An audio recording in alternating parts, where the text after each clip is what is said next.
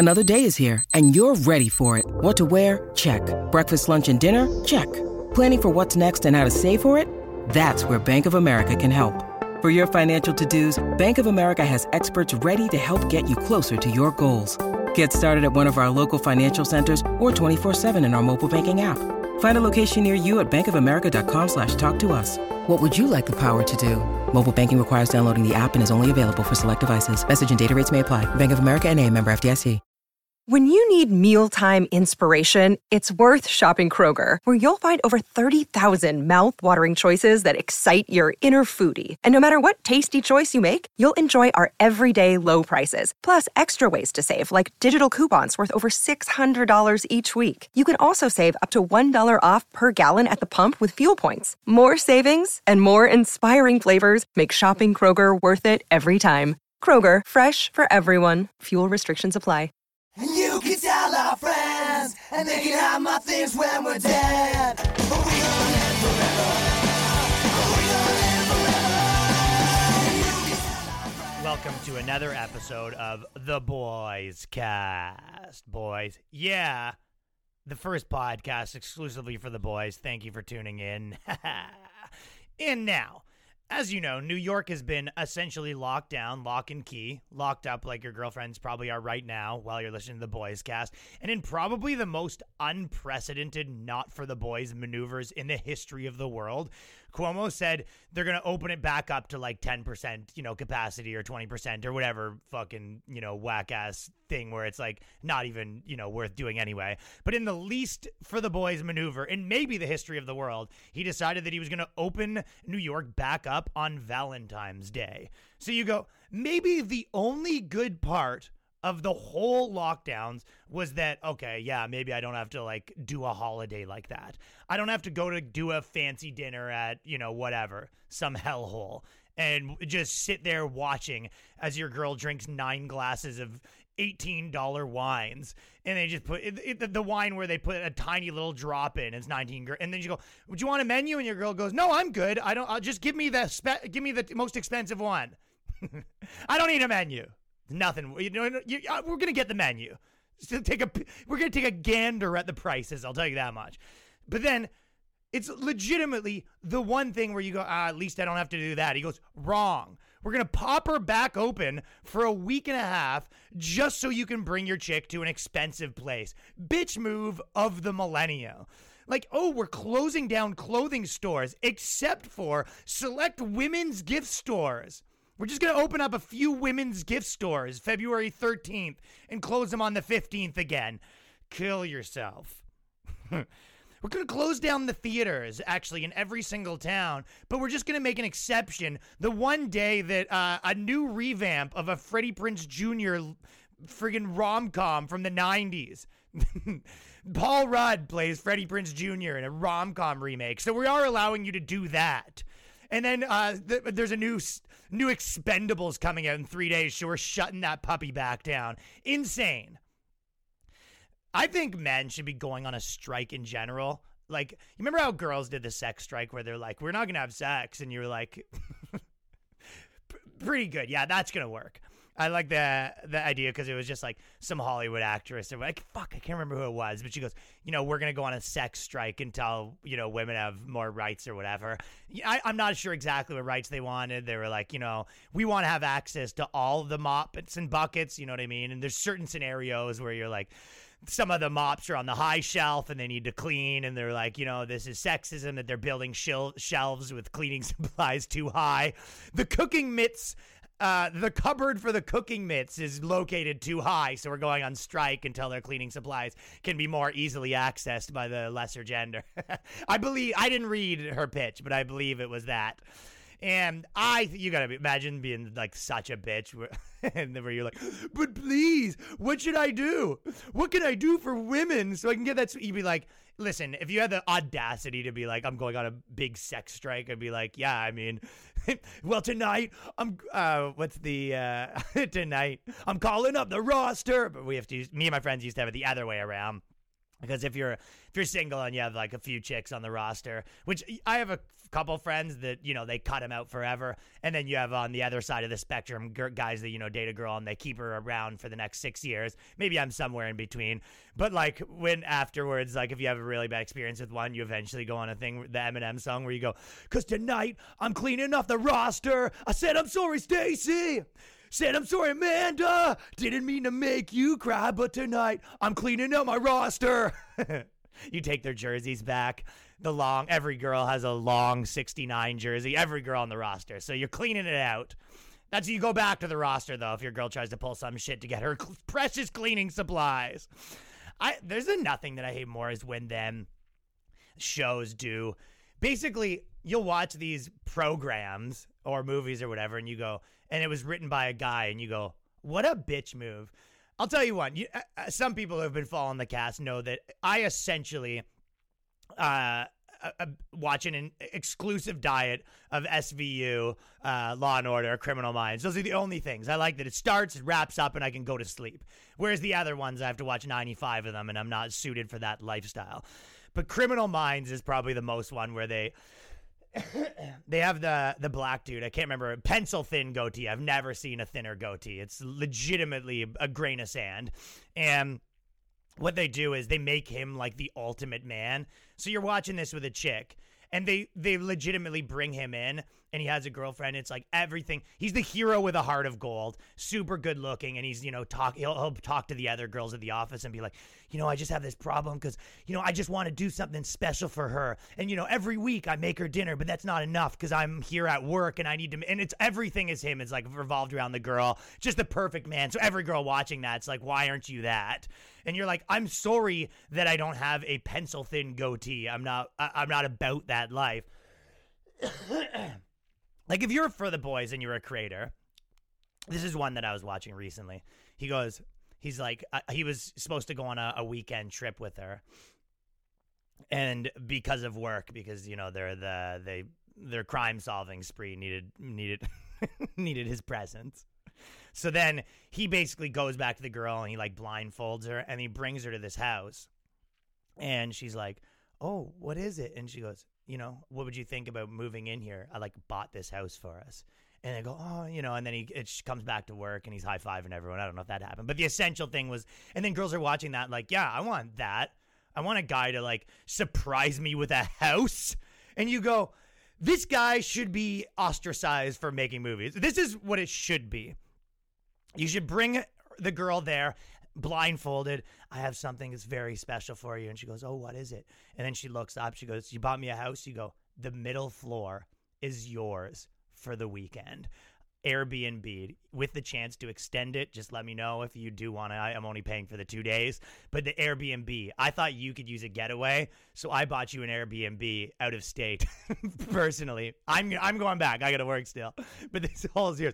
There is people in the basement and they have a kid that's pretty loud, so this is what you get. And then you could tone to your girl and be like, "I would never get you an Airbnb out of state. I would get one in state." And she goes, "That's my Ryan.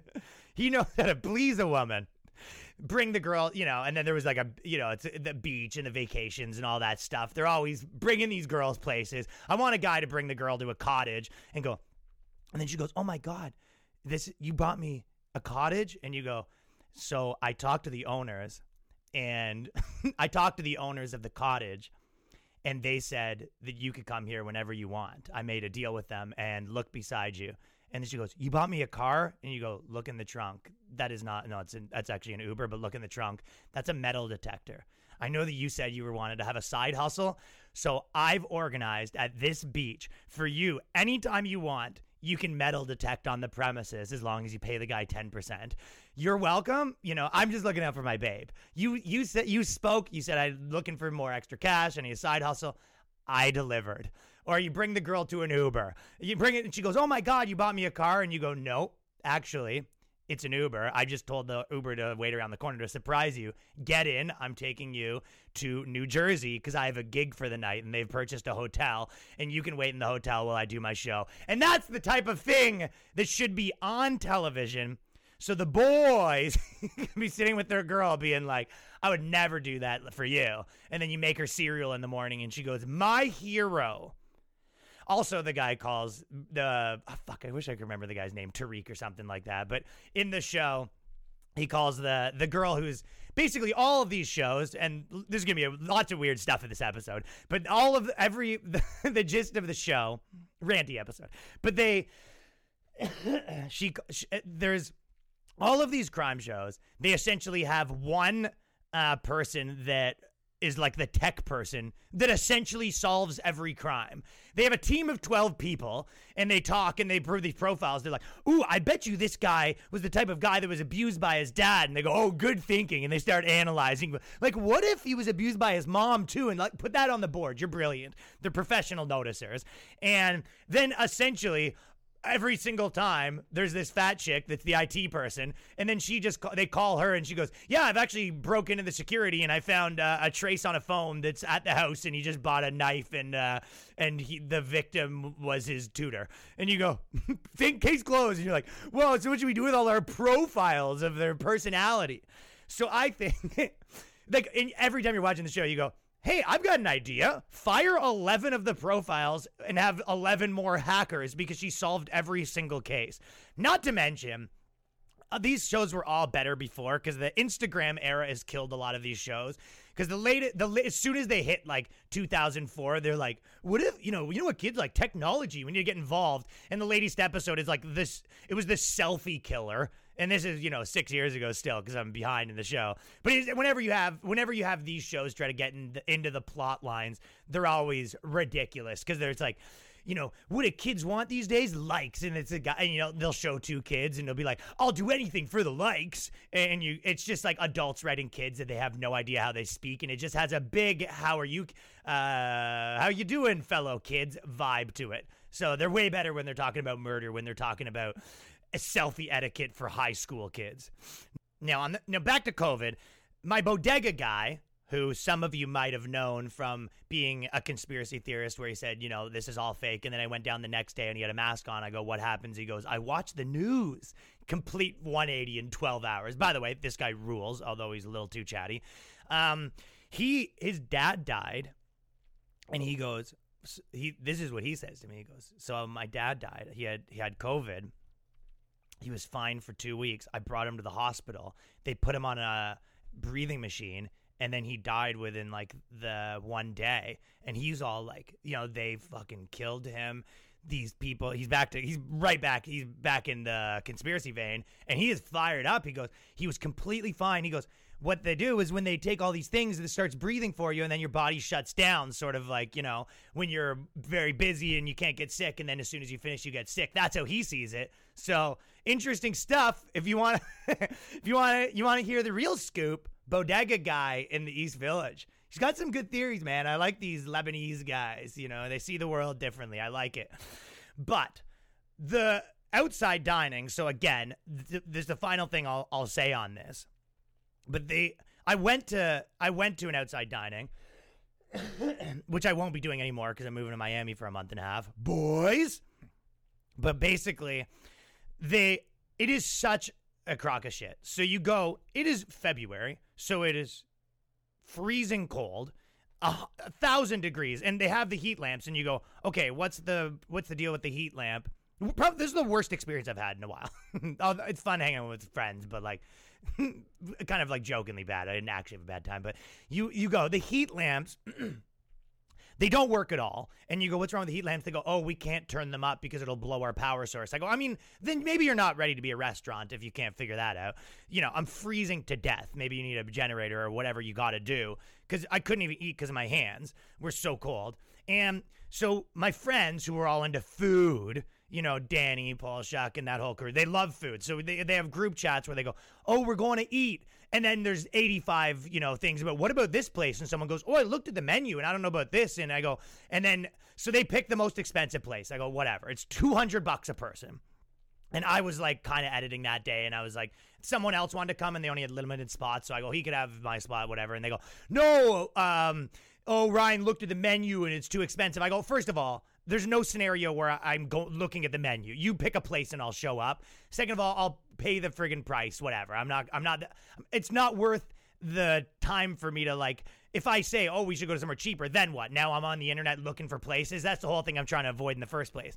But so it's a sushi place. The more expensive a place is, the less dead the food is. So I like, at least when you get normal sushi, it's essentially dead. This is like, you can, the fish were alive 15 seconds ago, it feels like. And there's like scales on it. It's one of those places where they bring you out 12 sushis. Each of them looks grosser than the next. It's like a piece of like an octopus. Just one of them, I'm eating literal slime. One of them's like some rice with a piece of slime on it. Like, they just went inside the fish and found the slimiest part and put it on there and acted like it's a delicacy. And then they tell you all the things. They go, and your first course, this is something. And then they go, and the second one, there's 12 things, and every single one they have a whole speech for. And while they're giving the speech, all of my friends are eating it up hook, line, and sinker. Like, they move on to the next one. They go, oh, sorry, what was what exactly river did the Shishima come from? Everyone's all in. I'm freezing to death. I'm like, okay. Can we just get the next piece? I don't need like a Shakespeare sermon on what slime I'm eating this time. Anyways, more expensive it is, the less dead it is.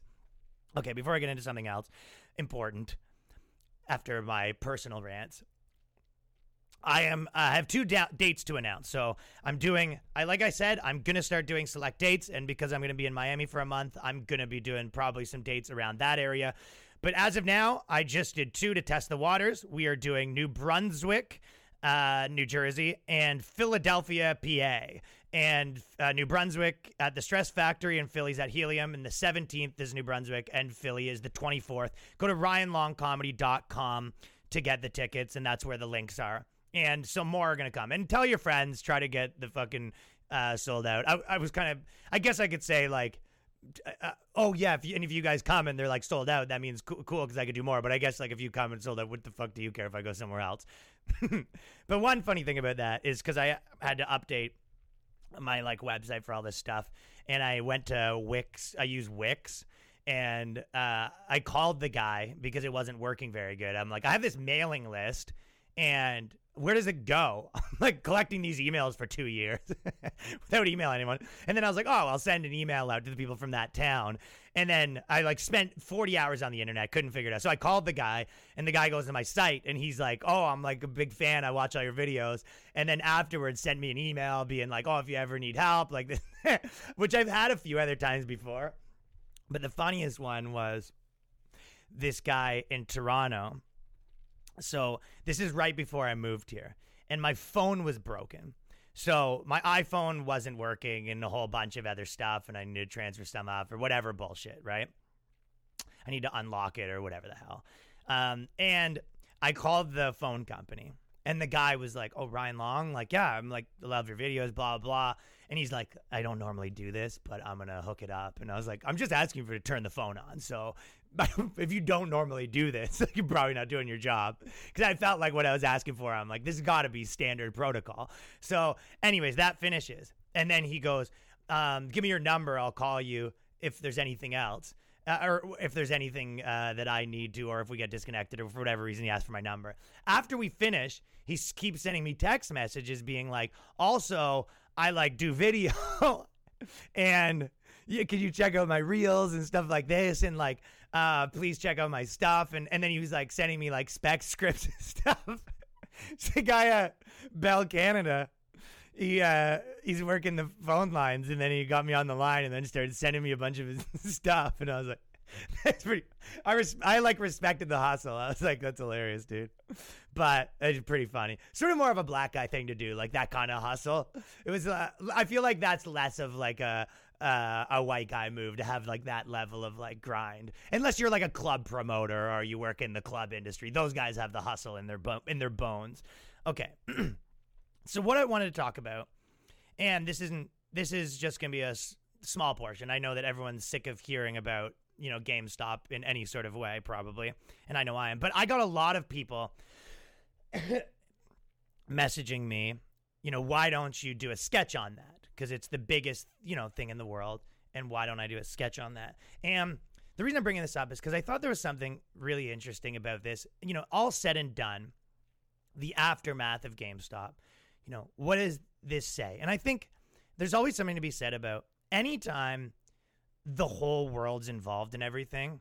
It says so much about people's personalities. It says so much about like mob mentality, all of that sort of stuff. In terms of why I didn't do something, me and Danny, so Danny, who was on the episode last weekend, he runs, you know, this website with all these, you know, big finance dudes called Hard Money. And it was a product of Hard Times. And they're like, you know, we can fund a thing if you'd really do it. And I used to own a part of that company, and these are my friends. And it was kind of like, yeah, like all, you know, and Danny does a million things for me. And I was like, all right, yeah, I'll like make your video. Let's do it.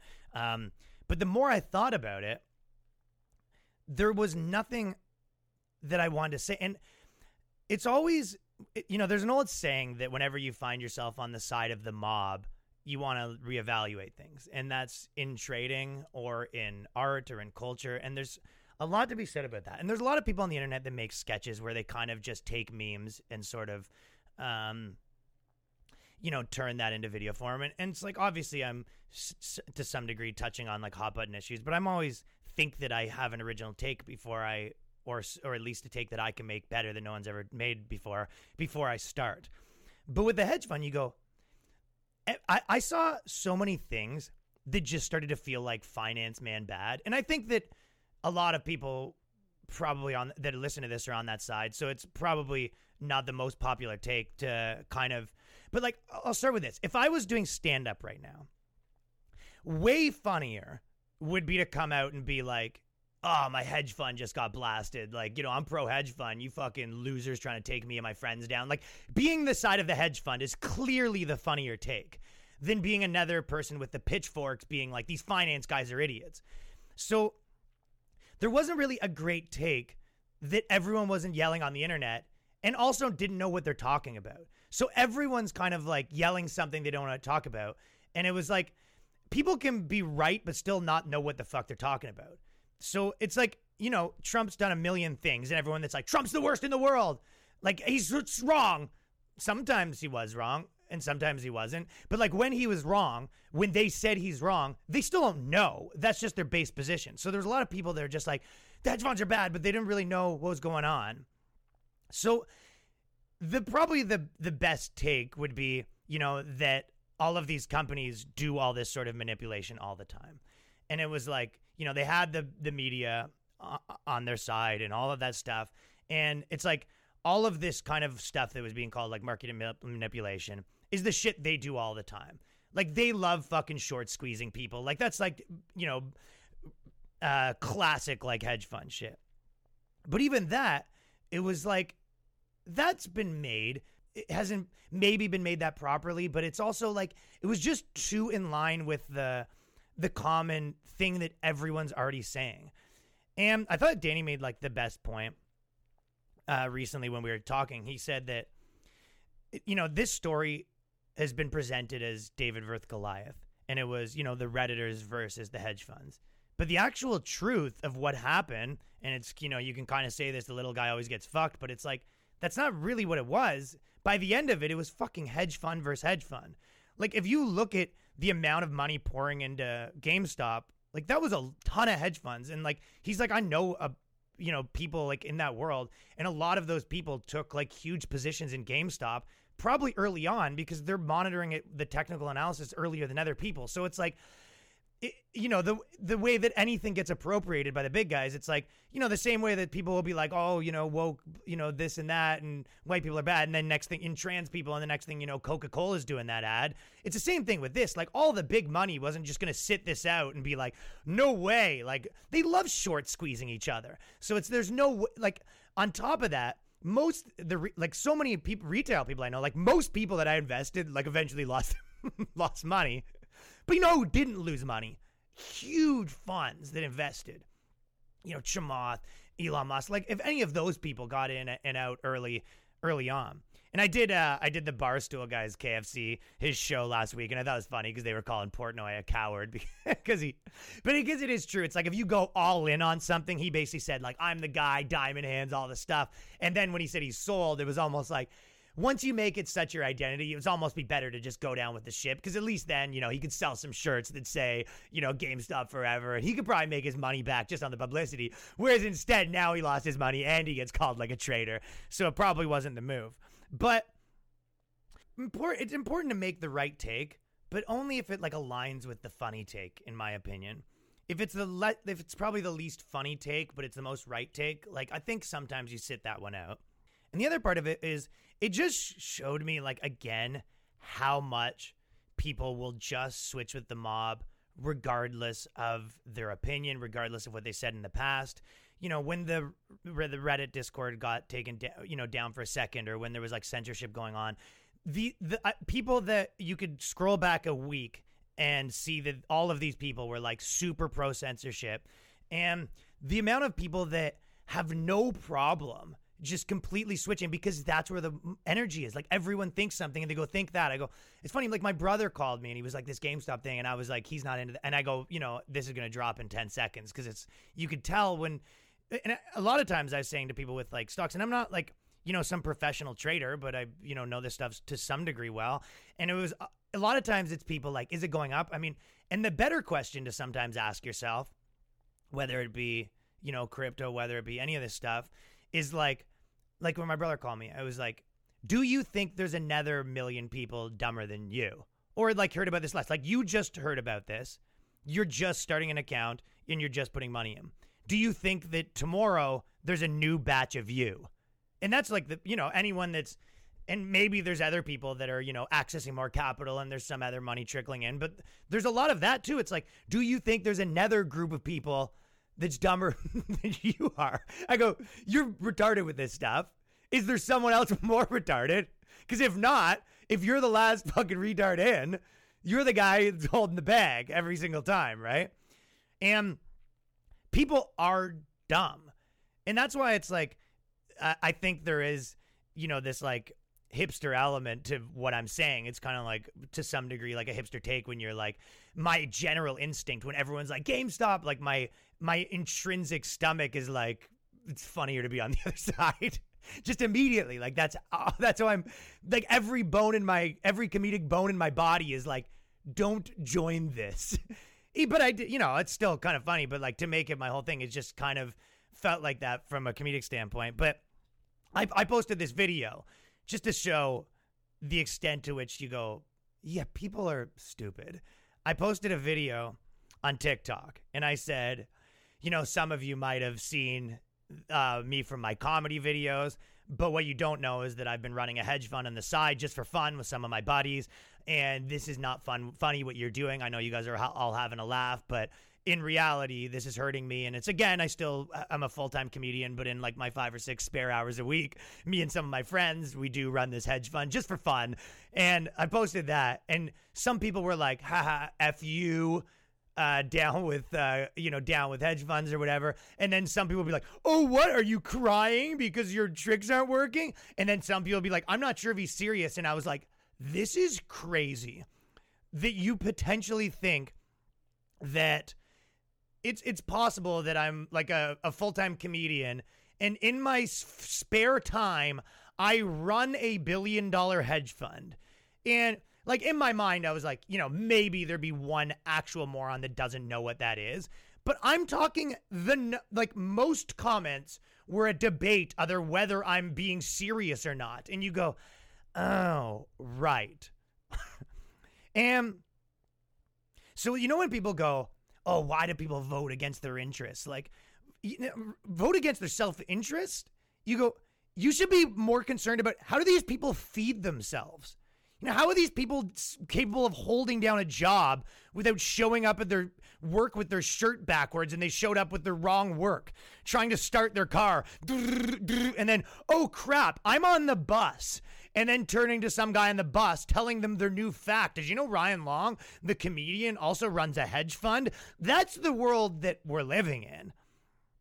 And that's why, like, when you see like videos and stuff, it's like so hard to make good stuff, because what are the biggest bands? The Foo Fighters or some garbage. What are the biggest TV shows? Big Bang Theory or some garbage. Like, people are really dumb. So it's like, you really have to trick people into liking good things. It's kind of why I want to, like, sometimes with the two shirt videos I do probably do good, because someone that's dumb can be like, oh, that and that. And then I can trick people that are dumb to understand that and share it. And then people that aren't dumb, I can squeak in real comedy.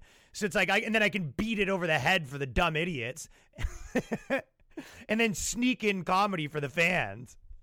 That's why the funniest videos I do don't do good. That's why it's even I did the feminist cover band for COVID last week, which I think was one of the funniest things I do is that thing. And it was like everyone that I think is like cool and funny was messaging me being like, that's fucking hilarious. But it didn't do that well because it's like complicated for dumb idiots, I guess, like what the joke was. Cause I guess there was like 2 layers, which is 1 layer too many. That's why you have to do one for you and one for you and the fans, and then one for the world. And you kind of go back and forth on that.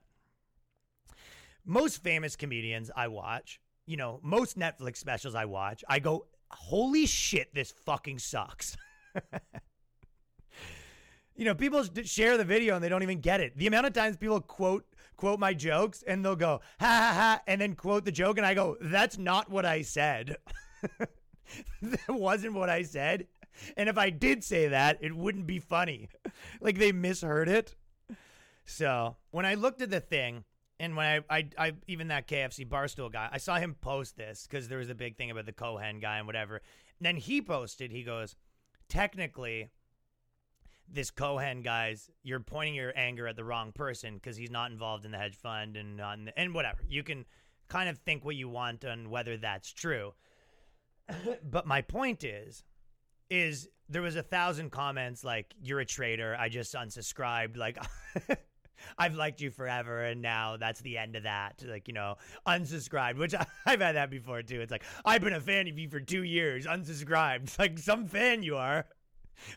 If that's the type of fan you are, where it's like, I'm always one sentence away from you disappearing. You're watching it like 1 foot out the door, like me in a relationship in my 20s.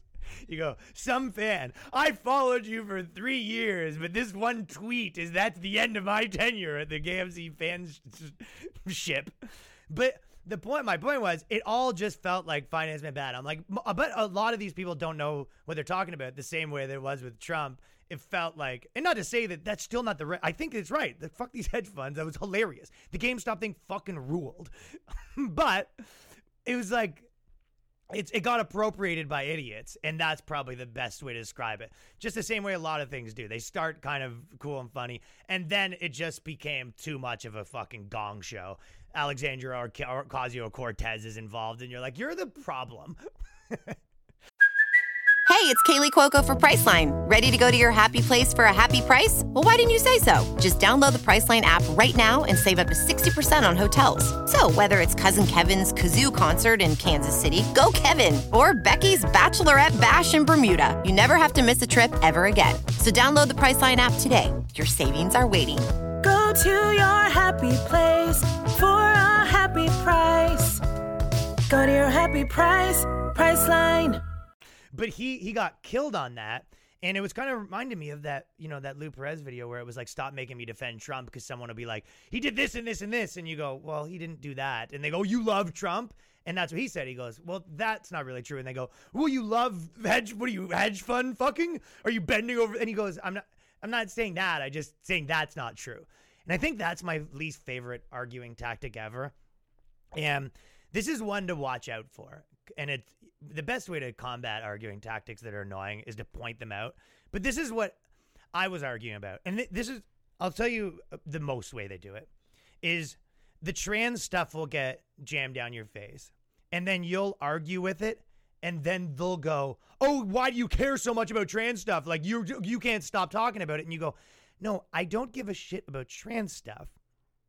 I give a shit about like pinning down what the definition is. You know what I mean? And so you're like, no, I don't give a shit about that. It's like you're saying factually something. You're like, oh, let's say there's 90 genders or whatever. And you go, well, is there proof of that? And they go, why do you care so much? Like, they gaslight you into being like, oh, all you talk about is this. And you go, it's not that I'm talking about this. I'm talking about the fact that you're being illogical. So the conversation I was having, and so those are two examples, but the one I was having, and it's a remedial thing, but it makes you get hyped up. So it was a chick, and I won't air them out because I'm probably going to be mean about it. But essentially they said, you know, those boy bands in the 90s, like Fall Out Boy. And I was like, I mean, they're not really like a Fall Out Boy. Fall Out Boy is not really a boy band. Like, to me, boy bands is, you know, Backstreet Boys, you know, NSYNC, 98 Degrees. And then she was like, how are they not a boy band? Is it not a bunch of boys like in a band? And they're like kind of like a teeny bopper thing. And I go, okay, well, let's pin down the definition of what a boy band is. Like, to me, a boy band would be one, in most 90% of the cases, they write their own songs. Like, you try to Socratically define that. You go, they were put together. I would say that's one way that there's a boy band. They were generally put together, but none of these are rules. So if you go Socratic, you can go, okay, I can point out situations. So what does make a boy band? And I go, but Fall Out Boy, I go, how are they any different from every band? And they were pointing out things like, well, you know, like they're like a teeny bopper band. I go, what band isn't? Like, so is Led Zeppelin a boy band now? There's all that stuff applies to them too. So it's like, you know, we can pin down what it is. And then basically it got to me like, okay, you're so obsessed with, I don't like Fall Out Boy. I hated that shit. I was, you know, by the time that stuff came out, I was like 19-year-old trying to be a cool punk rock guy. Like, to me, I was like, freaking Fall Out Boy's gay. Like, I was that. But it's like, they bully you into like defending them. They're not a freaking boy band. They're a band. And then before you know it, they're like, oh, I'm sorry that I called your favorite band a boy band. They go, Ryan got all fired up because I called Fall Out Boy a boy band. I go, no, I'm fired up because you're trying to redefine what a boy band is. So I find people do that with like everything. If you look at it from first principles, you go, what does define it for you? And then they'll go, you know, a bunch of boys. And you go, well, it's not that. So your definition's wrong. For people that are in a band isn't a boy band. And you go, girls like them. Okay, so every band on the Warped Tour is a boy band by your definition. They go, yeah. And you go, okay, well, it's not. But anyways, they do that with everything. Here's what I think, rigid. And you're arguing with the definition, and they act like you care about the thing. And I feel like that's a common thread that happens in the last long time. And then if they go one above that, they go, oh, you're just being difficult and argumentative. And I go, you're just trying to bulldoze me with fake facts and trying to make me like complicit in them. Like, what should I do? If you go, should I just go, okay, you're right. Is that what I should do? Or I should just go, oh, I guess I'm wrong. Or do I say agree to disagree on a definition? There is truth here. So it's like, if I'm not going to talk about it, then, you know, what are we doing? It's like they're taunting you. They taunt you. They go, yeah, you know, girls are actually better at math than guys. Anyway, see ya. And you go, excuse me. Is there any proof of that? And they go, oh, you're always arguing. This guy cares so much about math. So that's one thing that I noticed. And I had a funny one that I saw. So Clubhouse is popping off. I know, like, Tim Dillon loves Clubhouse. I saw you did a set there, and I thought it was pretty funny, but he posted it. I went on for 2 seconds, and because everyone was telling me to go on. I went on for 2 seconds. I go, no, I'm probably good on this until it gets really... I go, I have things to do. I do an hour or two of talking on my podcast every week, and then I do all sorts of things. I do enough talking and saying my things. I don't need to be... He made a good point. He's like, Brett Weinstein's up there 11 hours a day. Don't you run a company? Or Eric Weinstein, whatever one. You're like, don't you have stuff to do? He's on Clubhouse 95 hours a day. I was like, he kind of nailed that. But my friend did a comedy show, that one that they did, and there was this guy, and someone went up and said a joke, and it was a girl, and the gist of the joke was, I'm so hot that if it was a black girl, he goes, if I'm so hot, if a dude don't like me, motherfucking Edward's gay. You know, that's what, that was the gist of the joke. Some other black guy got offended, started his own room, or got called up into another room. So now some dude that's just like, you know, if you look at his thing, it's like a woke, you know, black dude or whatever. He's a, you know, a slam poet probably. That's the thing. Capitalism, the problem. Racial inequality. So he's this, and then he gets called up. so you can join people's conversations. Now he's talking to 3,000 people, and he's giving his big sermon about how this comedian was problematic. And I go, yeah, the world doesn't need this. An app where you bring a bunch of people up to complain, and you give them a platform of 4,000 people. I was like, miss me with that. And it's like, you know, he was like telling his whole speech, like shit that you've heard a million times. It was basically like, comedy, the reason for, you know, comedy's supposed to help this, and there's one good guys and one bad guys. It's kind of like that, you know, the meme that goes around a lot right now in the left-wing circles is because a lot of people have been catching on to the idea of being like, yeah, I'm just not on your fucking teams, dude. I don't have a jersey on. And it makes them feel like embarrassed that they are. So they have to be like, make these memes and stuff where it's like one side's like, I just want to help people. And the other side's like, I think black people should die. And then it's like you and then the centerists being like, these people are equal. And they're like, oh, this is you. You think these two are equal. And it's like, I mean, clearly, I don't see either of them like that. Like I don't see the right as, I'm a white supremacist. And I don't see the left as, I'm just here to help. Who needs a hand? So it's like, yeah, you're right. When you mischaracterize what the people are doing, it's easy to be like, anyone that's not on our side is a dumb idiot. But you go, and a lot of these people are comedians because that's my whole fucking network. And, you know, a lot of these people is fine, whatever. But you watch them post these stuff and you go, listen, if you take the top best working comedians in the world right now, what percentage of them support a political party? You know, and again, if you're in podcasting, if you're in real life, there's a lot of things where if you're a radio guy, yeah, there's no real, you kind of, to some degree, if you're in political radio at all, like you kind of either have to be this or that. That's just what it is. There's a lot of jobs where it's, you know, benefits you to be on one side if you're going to be in Silicon Valley, like whatever. But like, you go, of comedians, what percentage of the top, who's the top 10 working comics right now? And, you know, you can even include the older people, but you can even include like, you know, not the Dave Chappelle's of the world. Like who in their fucking come up in the last 10 years, who's the people with big audiences that are killing it? Which one of those people is like has proud, you know, Democrat or proud Republican in their handle? Very fucking few. You know, how many of them are waving a flag? You know what I mean? Telling you have to vote. How many of the funniest people are doing that? Honestly, I can name a lot that used to be good. I can name a lot of comedians that used to be really good, that used to be funny, that are telling you a lot about their politics.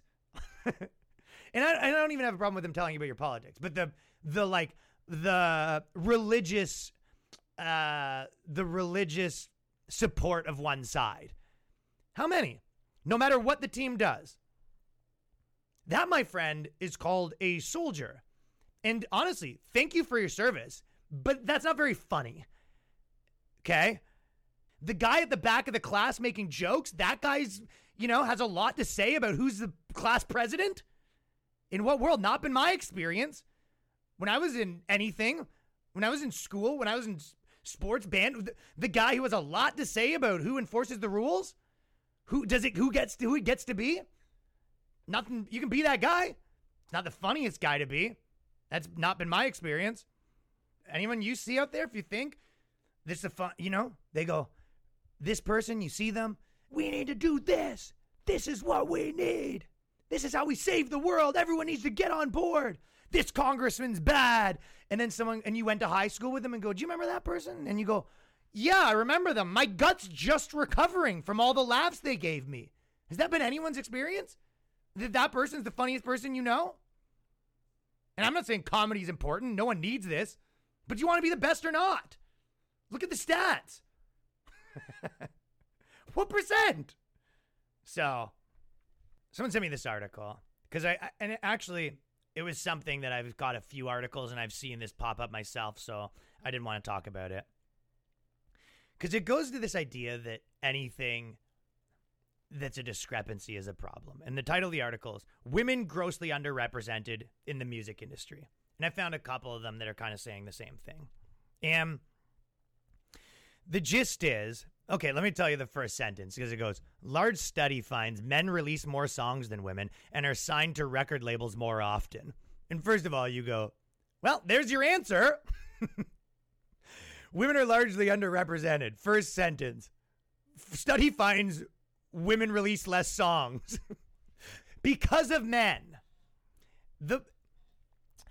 And I'm a big proponent of the idea that obviously some genders want to do different jobs less, but it's making me laugh, the idea that, in the utopian world, perfect world, the future,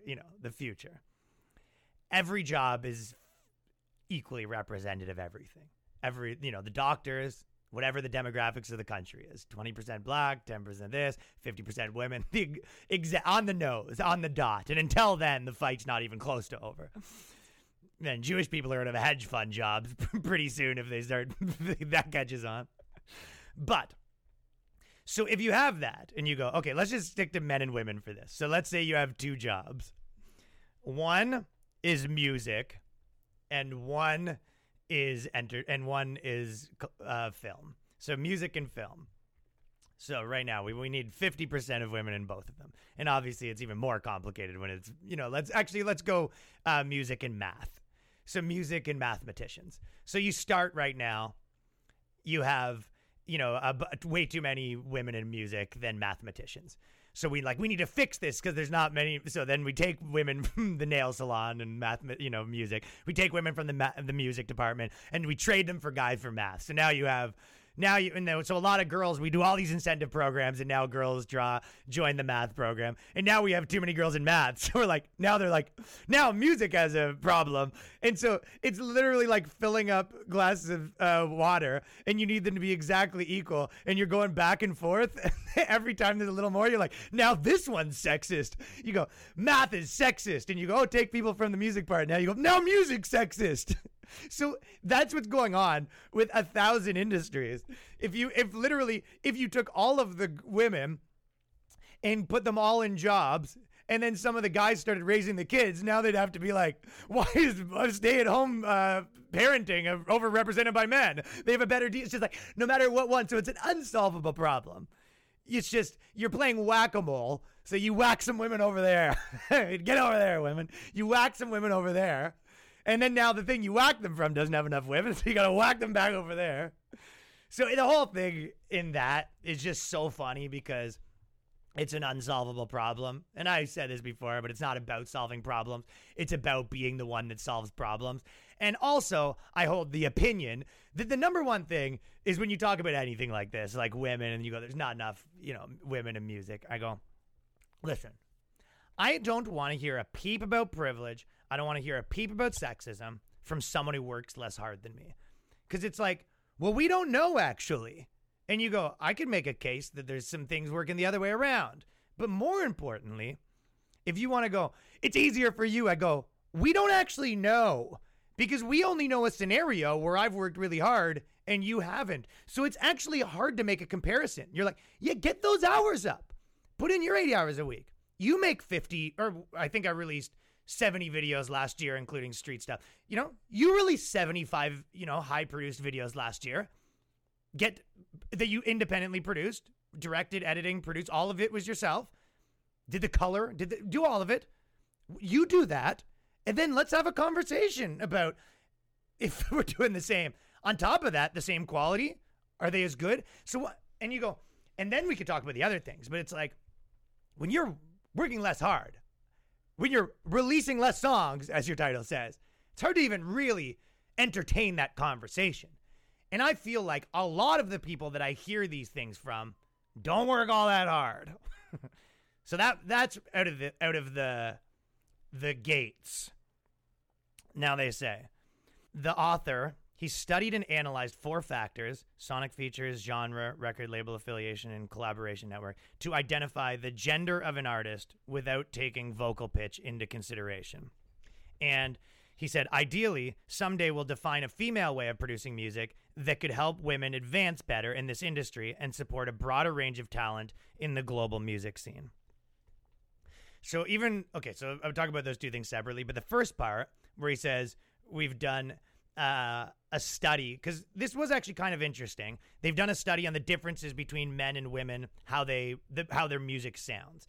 And they used the first part, you go sonic features, genre, like all that stuff. That is kind of interesting. The difference, the music that women make and the difference the music. But then they go record label affiliation and collaboration. And you go, I mean, okay, so like, you know, some pop star label has more. You're like, they were on the acoustic pop girl network, like, and we've typed in our calculations and found out that that's one in the girl category, as opposed to they were on, you know, a metal label, and it's like, we're gonna say that might be okay, well, no shit.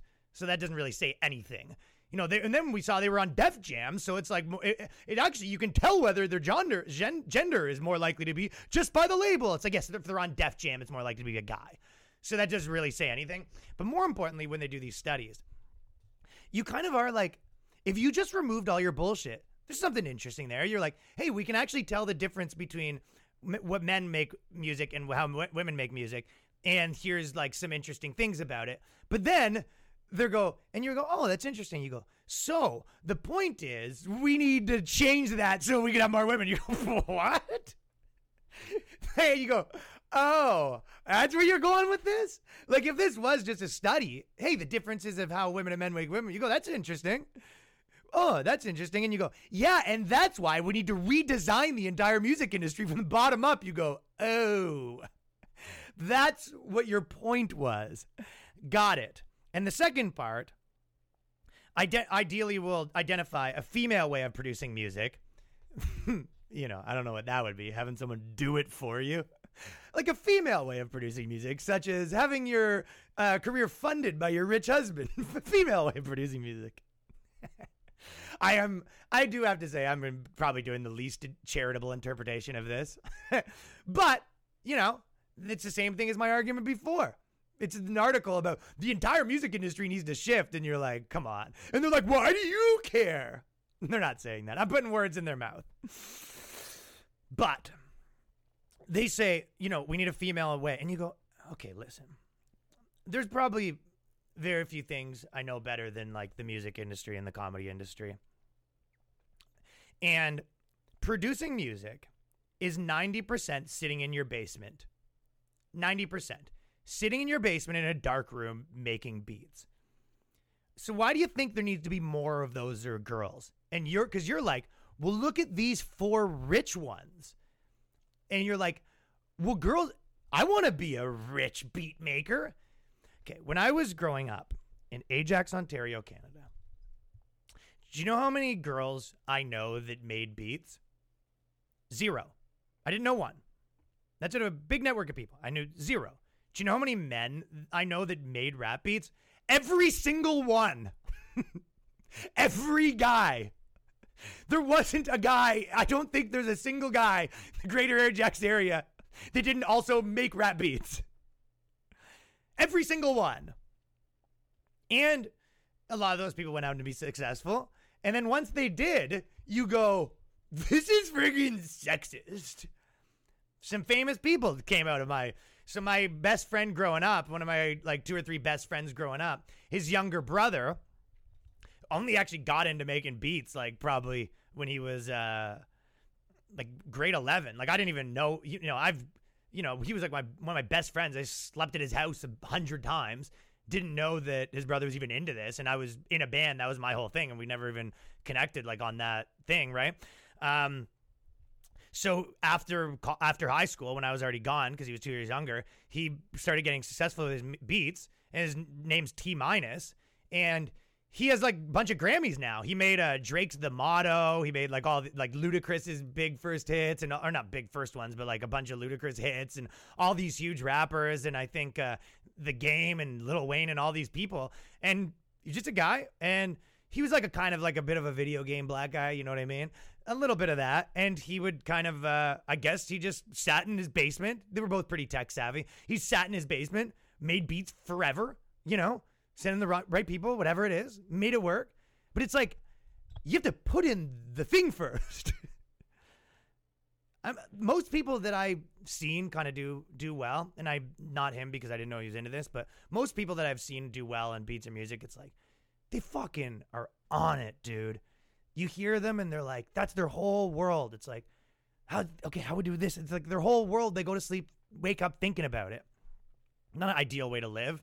go to sleep, wake up. It's that Eminem thing where it's like you kind of lose track after a while too when you're like, I just did my pad. I just have my notepad, and you're too focused. All you do is sit there with your friggin' notepad. I think that's what Machine Gun Kelly, who I don't like, said in that song, but too focused. That's your life? Sit in a basement making beats 18 hours a day? And you're like, we need more girls doing this. And you're like, well, actually, we don't need more girls doing that. We want girls to be like, skip that part. So they say, this inequality represents an unsolvable problem. That's probably true, that it's unsolvable. Not true that it's a problem. And tackling the problem is key to promoting artistic innovation. No proof of that. It's the same thing when they say, it's better to have more diversity. And you go, no proof of that.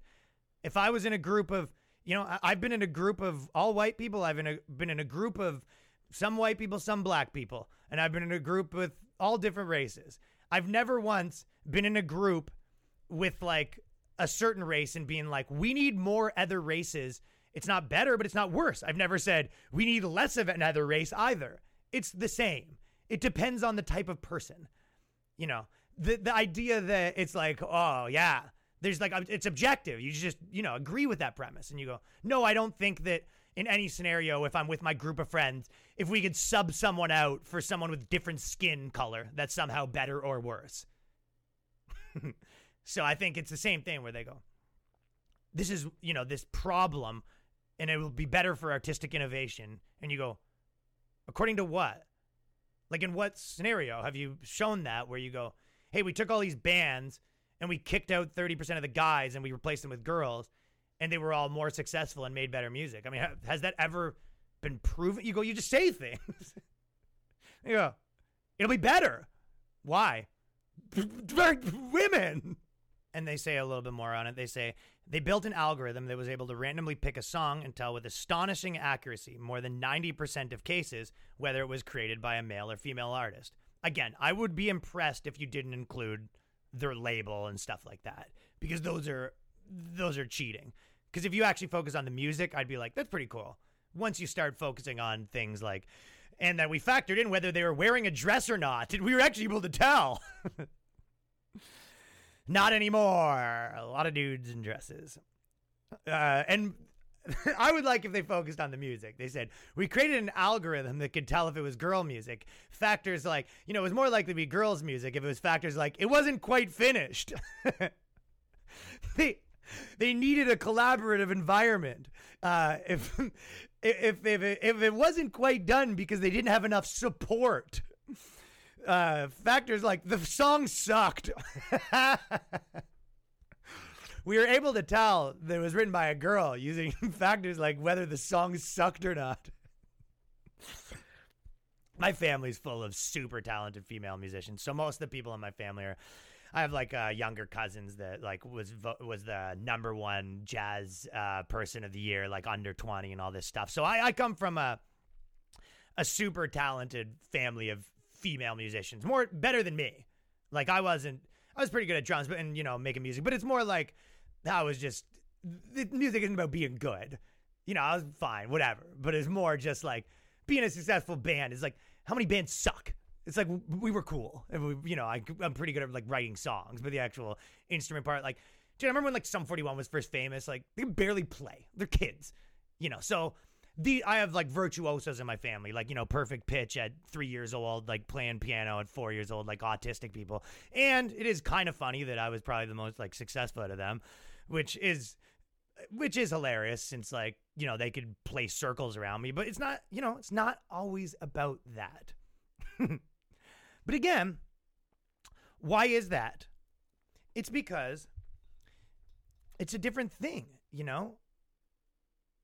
Pop culture and bands, it's not just being good at music. But to continue with this next label, some of the things they say.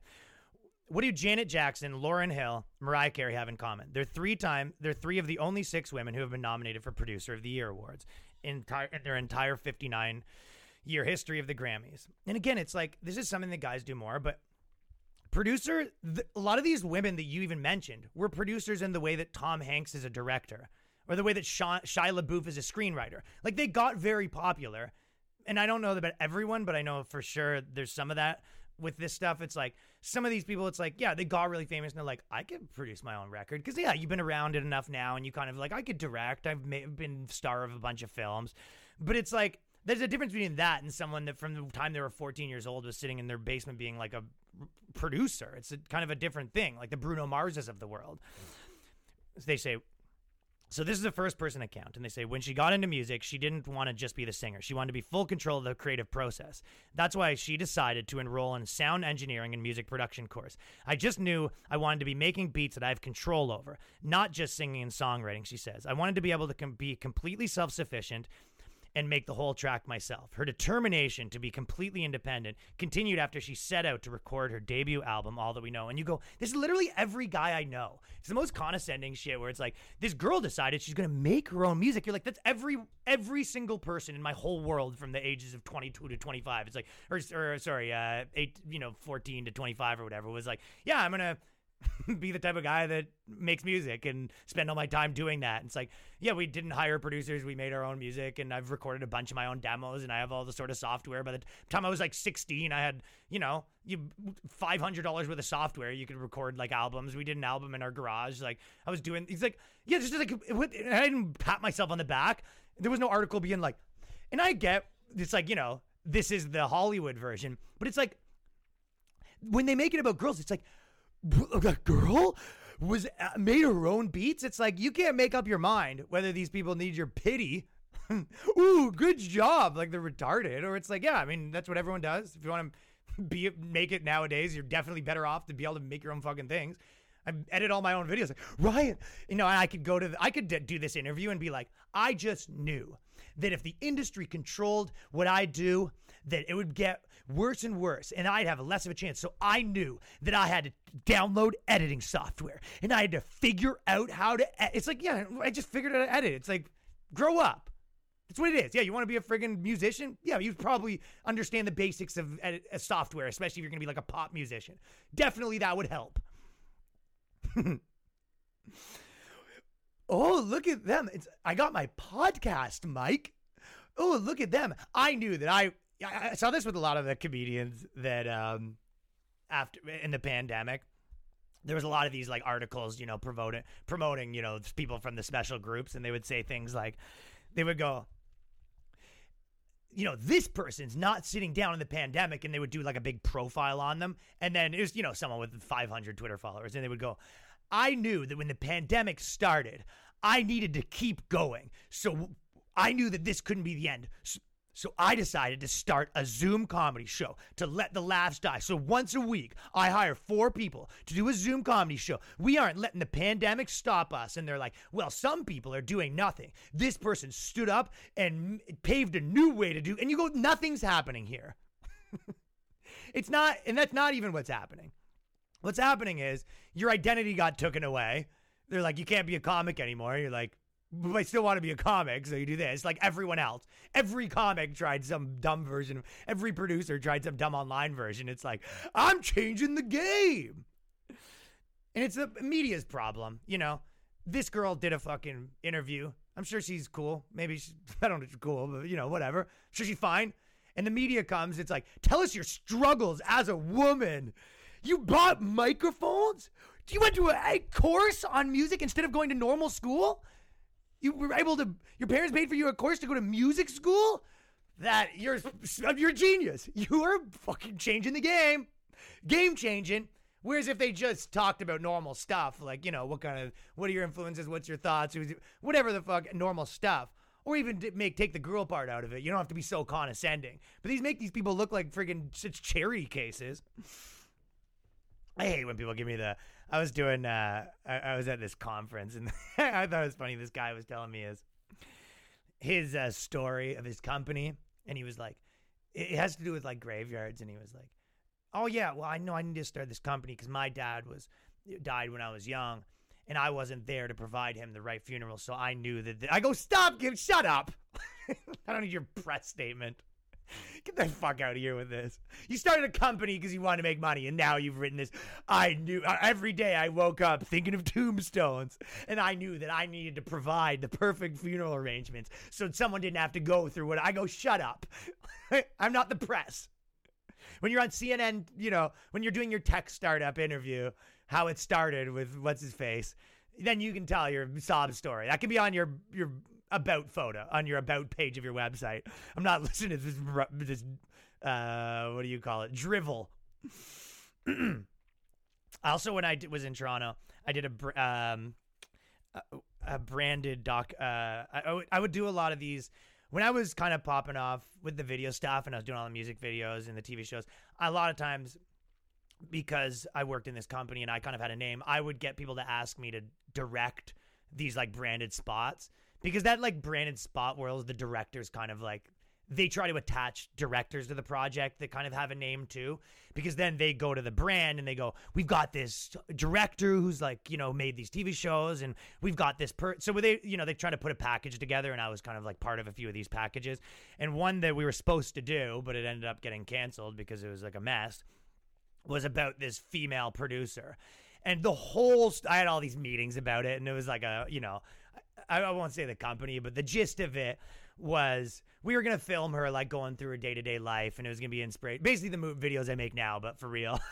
And she's going to be going through her day-to-day life, like on the bus, and it was going to show her how hard her life is. And it was all about like, how being a girl, in making beats as a girl. And it was just like this girl, and you go, okay, let's just put things in perspective here. And she was fine. She was nice. I guess she didn't ask for this. I mean, she's going to take it. They're trying to offer her money. But I go, what the scenario was, you're doing a profile on how hard it is to be this girl. I go, do you know how many male producers are more successful than her and have made more things, have more followers, are bigger than her? Why are you doing this profile on her and giving her $30,000? Why do you think that is? Is it, answer me. And it's like, because, answer me, fictional person, because she's a woman. It's like, so you're currently giving her a bunch of money for a trend that's happening all over the place while you're discussing how hard her life is. And you go, dude, if this was a dude, you wouldn't even hear about him. And there's nothing wrong with her, like I said, but you go, your narrative's stupid. And the last thing, instead of signing to a label, she decided to produce it herself. Wow. Every guy I know made 40 albums herself after getting discouraged by comments from executives who told her she would need to team up with well-known producer to make a name for herself. It was like, these are great demos, but now you need to get to work with some of the big producers. And from my point of view, I am the producer. Okay, if you're in the pop industry, that's how that game works. The producer's a big, huge part of the game, and you need the team. Whether they think your things are good, they have to team you up with big producers. The same reason when you're pitching a show, you need to bring these showrunners. You see, this showrunner signed onto this project is because you need to pitch these things as a huge package in pop. Obviously, that doesn't happen in the other. You weren't having these conversations at like Joe Blow's label. You're having these conversations at Interscope because that's how. But more importantly, when you say, and I need to do this, and I need to produce it myself because these record labels are telling me that my songs aren't quite good enough. If you were a guy, you wouldn't be in that room probably. If you're starting out at when you're, like you said, when you're first starting, you wouldn't be at a meeting with Interscope because you weren't able to get into the parties and hobnob with these guys, weasel your way into a meeting. As if the other way around, they find, out of the 10 trillion bands that are dudes, which one of them it's like, I actually wrote my first thing, and I somehow got a meeting with Interscope, and I showed up, and they go, you're signed. And you go, what? And they go, it's perfect. You're perfect. That's the story. No, the men didn't get the meetings because they weren't hot for the sleazy record executive to try to drool over. Again, use it. If I was a chick, use it. These, 60-year-old fucking sleazeball record executives, take it. But then to go like, I had to deal with these places that promote it like this. This woman had to deal with them telling her songs weren't good. A guy wouldn't be in that room. if you look at music lessons, 50% is men and 50% is women. They just play different instruments. Like a lot of times women do piano, men play guitar. Lots of women in music. Lots of women are great at music. The actual men pursue band culture because it's cool and the culture's cool and chicks like it. And it's honestly fun to be a fucking 16-year-old, you know, meeting up with your 4 friends, touring in the road. It's like a cool thing to do when you're 16, just same way skateboarding is or whatever subculture people get involved in. But for girls, it doesn't have all those extra benefits. So you have to like it. And the thing is kind of crappy. I had a manager when I was younger. He was the manager for he was like a guy, he was like the Simon Cowell of Canadian Idol. But I remember he goes, if you don't hit it by your 25, it's done. And if you do hit it, it'll most likely go away. But as a dude, he goes, if you pop off in your 20s, you know, a lot of times it goes away, but you'll have a pretty good fun run and you'll have that forever. And I was like, pretty realistic. I kind of think about that. I was like, realistic view of the whole thing. He's like, you'll make some cash. It'll be super fun. Chicks will like you. We were like 18 at the time. And I was like, oh yeah, dude. But with girls, it's just like the same way that I liked music, but it's not like it was more that you just wanted that to be your identity. Like that whole world was cool, that whole thing. And the same thing is like, so it's girls, all of the stuff attached to it sucks. Being in a band, you know, living like scum when your friends are kind of, you know, unless you're really popping off, living like shit while your friends are getting married and getting jobs and stuff like that. But getting drunk, partying, getting in trouble, all that stuff is more attractive. But the other way around, my ex was in fashion and she's a stylist and she did really well, but she, you know, at times it's kind of like up and down, but the more like she loved all of the stuff associated with it. The fancy parties, you know, that you go to the fashion week and you hobnob with the people and go to some fancy restaurant and they have, or I hated that shit. So I'd go to those things and I'd go, man, I would have to love fashion so much because all of the stuff attached to it is annoying. A bunch of gay dudes yapping at you. So that world's so crappy that you're like, fuck, I would have to love fashion so fucking much. Whereas music for a dude, you don't have to love it that much because it kind of rules. Same with a lot of things, you know? Skateboarding, you maybe didn't love skateboarding. All your friends did, and you go cause shit at the mall, go hang out, you know, whatever, smoke weed, like people, it's fun. So they always leave out all of the cultural aspects that are combined together. So before I move on, it was Forbidden Clothes Week. I did the sponsor last week, but I just want to tell you about them again because, again, it does help because if you go check it out, buy stuff, these guys have badass clothes. Like a lot of the shirts kind of look like the stuff that I would wear. Some of them are like kind of almost like Warped Tour or metal band like merch, which I think is kind of cool. ForbiddenClothes.com, promo code Ryan10. The guy's like a really cool guy. He's like this brown dude. He's funny, based. So he's all, you know, we talk on text and stuff like that. And so it's cool when you do sponsors if people actually support them and buy the shit. And I always think this is the best way to think of sponsors in general. It's like, if you like me and you just want to support and you would buy shirts or underwear or whatever anyway, why not just like fucking do it this time and put my code in? If it's something you're like, I would never buy that, then don't buy it. It's pretty fair, right? Right?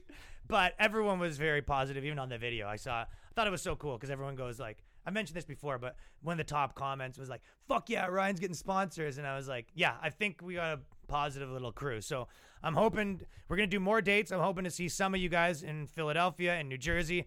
That would be very cool. And then I'm going to announce more dates coming up because places are starting to open up and there's comedy clubs that are around that have kind of figured out how to make it work to some degree. And thank you for listening to The Boys Cast. Patreon.com/The Boys Cast. Peace. We gonna live forever. We gonna live forever.